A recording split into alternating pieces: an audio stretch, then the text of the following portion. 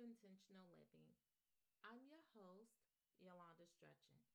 This is episode 310, Self Mastery.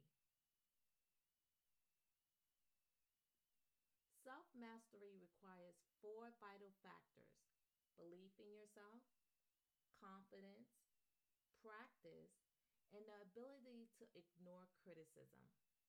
Stay with me for a moment while I dive a little deeper into each. Believing in yourself is the primary component you need for self mastery. To become an expert at anything, it's absolutely vital that you know deep inside that you can achieve it. Your belief must be within practical realms, but it's something made with knowledge. Believing in yourself is one thing, gaining confidence is another. Realizing that you can sing well is a belief. But knowing that you can sing well and your recordings come out astoundingly well is confidence. But just having belief in yourself doesn't take you very far. It's like having water that is stored at a certain height. It's purposeless and meaningless. But if you were to have confidence, it can make that water fall. This is what confidence does when you tie it to your self belief. Confidence must not be empty, it must be reinforced with practice. You cannot be confident about baking a cake if you never practice it.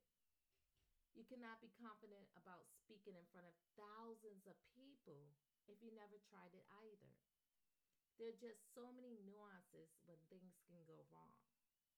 Therefore, it is very important that you keep practicing your skill. It's only when you practice something so well that you can do it backwards that you are really moving towards becoming a master at it. You will be subjected to a lot of criticism along the way. Very little of it will be anywhere near positive. The rest will be out of envy or fear. You must see through this and continue moving ahead. This is where your self belief becomes more important. If you know fully well that you're capable of doing great things, it's so much easier to fend off the criticism that comes your way. Friends, keep practicing, keep evolving, keep growing. Soon you will have true self mastery. Thank you for stopping by. I hope you enjoyed this episode. And if you did, will you be so kind and share? Till tomorrow, be your best and be blessed.